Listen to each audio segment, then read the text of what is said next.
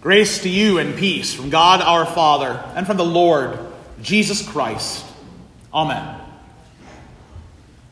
The word of God from Psalm 149.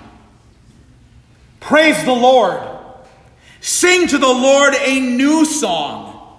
His praise in the assembly of the godly. This is God's word.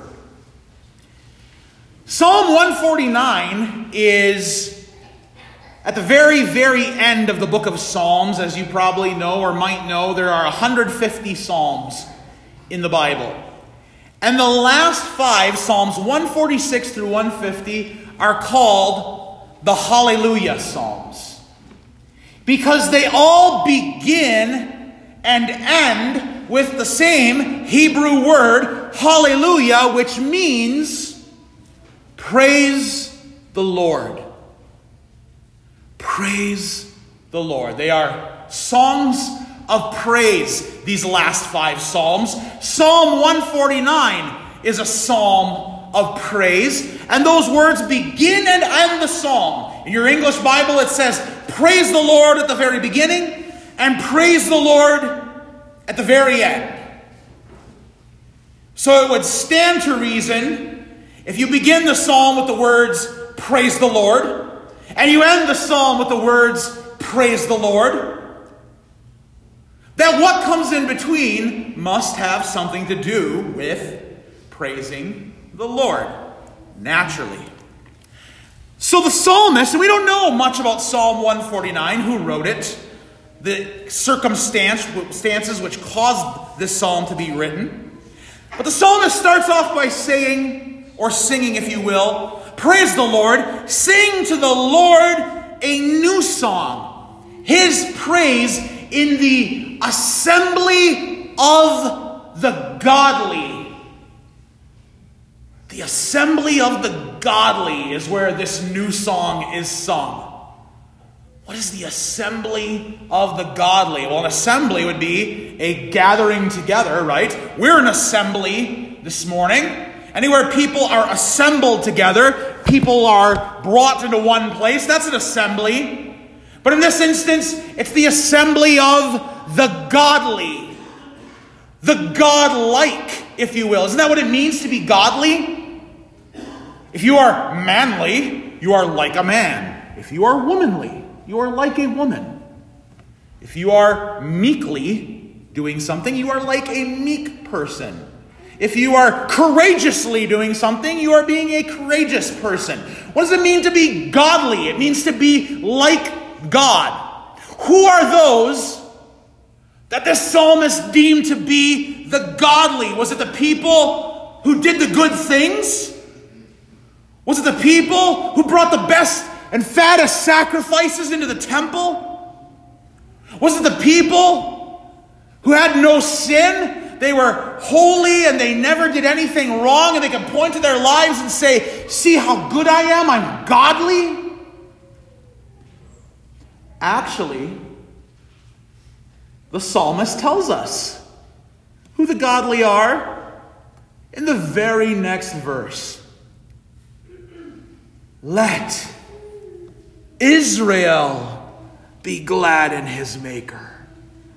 Let the children of Zion, in other words, the people of Jerusalem, rejoice in their King.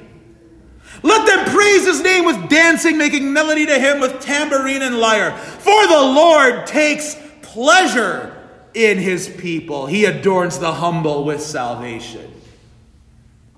The psalmist in Psalm 149 is calling Israel the godly, the godlike. Who is he kidding? What do we know about Israel? Are they not the biggest bumbling batch of idiots we could find? Constantly grumbling against God and what he does for them. There isn't a false idol they don't chase after, or a false god that they prostitute themselves in worship of. There is not a command of God that they don't toss aside onto the trash heap in favor of doing things their own way. Who does the psalmist think he is, calling Israel the godly? Ungodly, more like, according to what we know about Israel. So then, if we don't think Israel are godly, who are then the godly? Who are the godly among you? Who are the godly among us as a people living here in this place? Well, if Israel can be numbered among the godly, maybe we have a difficult time trying to figure that out. Perhaps in this day and age, we have a better idea of who those ungodly are, right? The people who commit heinous crimes, crimes against children, they're certainly ungodly. The people who refuse to come to church, they're the ungodly. Certainly we would include them among them. The people who do horrible things against God's word, who break the really important commandments, right? The people who cheat on their spouses or abuse their children, the people who steal, the people who murder, certainly they would be among the ungodly, right? The people who worship false gods, right? People who aren't Christian, they would be among the ungodly. Does that make us the godly because we're here? Because we're in the house of God? Because we're not murderers or adulterers or we're not among those really bad people? Does that make us the godly? How do we stack up against what is truly godly? How do you stack up against the Word of God? Sure, on the surface, you might not be a murderer. You might not be in an adulterous relationship. You might not be worshiping a false god openly and publicly. But dig in deep into your heart. How about this? Those of you who have computers. Would you let anyone and everyone look at your browser history? See what you do on the internet. There's a lot of ungodliness that happens online. But now imagine if there was a browser history, a listing of a catalog of the thoughts that go through your mind. Or what's inside your heart. You see, like Israel, ungodliness plagues and corrupts every single one of us.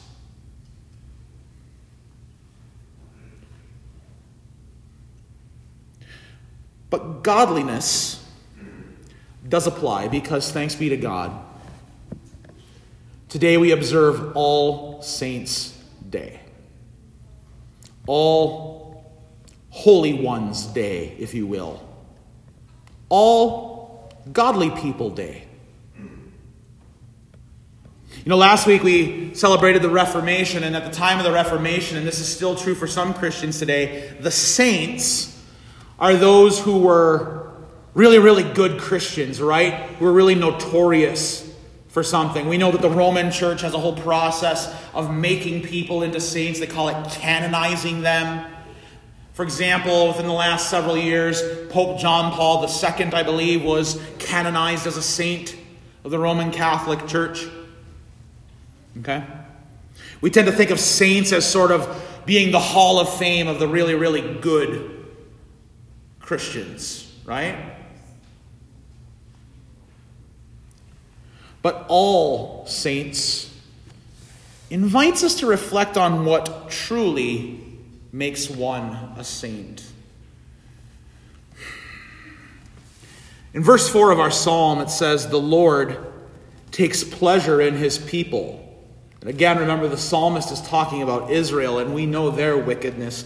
But then it says, he adorns the humble with salvation. And godliness is found there in that word humble. Being humble is not some sort of disposition you put on, like, I'm going to be really humble today. No. Humble is connected with some of the words that Jesus uses in our gospel when he talks about the poor in spirit, or he talks about the meek. To be humble is to be brought low. It's literally to think little of yourself. Not like worthless, like I don't have any value or anything, but to realize the depth of your sin, your brokenness, your guilt. And the psalmist reminds us that the Lord adorns the humble with salvation. Salvation is, of course, for all people, but salvation can really only be understood and appreciated by the humble, by those who've been brought low, who know the depth of their sin, who have plumbed the depths of their hearts and their minds, who know that by themselves they have no place among the godly. But that if God can make heaven and earth by only his word, and if God can form humankind from the dust of the ground, then certainly he can make a new people for himself, a godly people, by the power of his word, by the word of the cross of his Son, Jesus Christ. The church, the people of God, the Israel of the Old Testament and the New Testament, are a new people singing a new song to the Lord as the assembly of the godly, because thanks be to God, we are the godly through the blood of Christ and through Christ alone. Not because of how often we come to church, not because of how much money we put in the plate, not because of the good things we do, not because of what we do for the needy, not because of anything in us, but entirely and completely because of Jesus and his blood, we are the godly. We confess in our sins. We use words. We didn't do it today with setting 4, but with setting 3, pretty much all of you know the words that we confess. I am a poor, miserable sinner. And that is indeed the truth, because we know that sin and ungodliness dwells within us. But it is just as true, equally true, to also say, alongside I am a poor, miserable sinner, to say, I am holy. I am godly. I am sinless. I am righteous. Because Jesus Christ is all those things for me.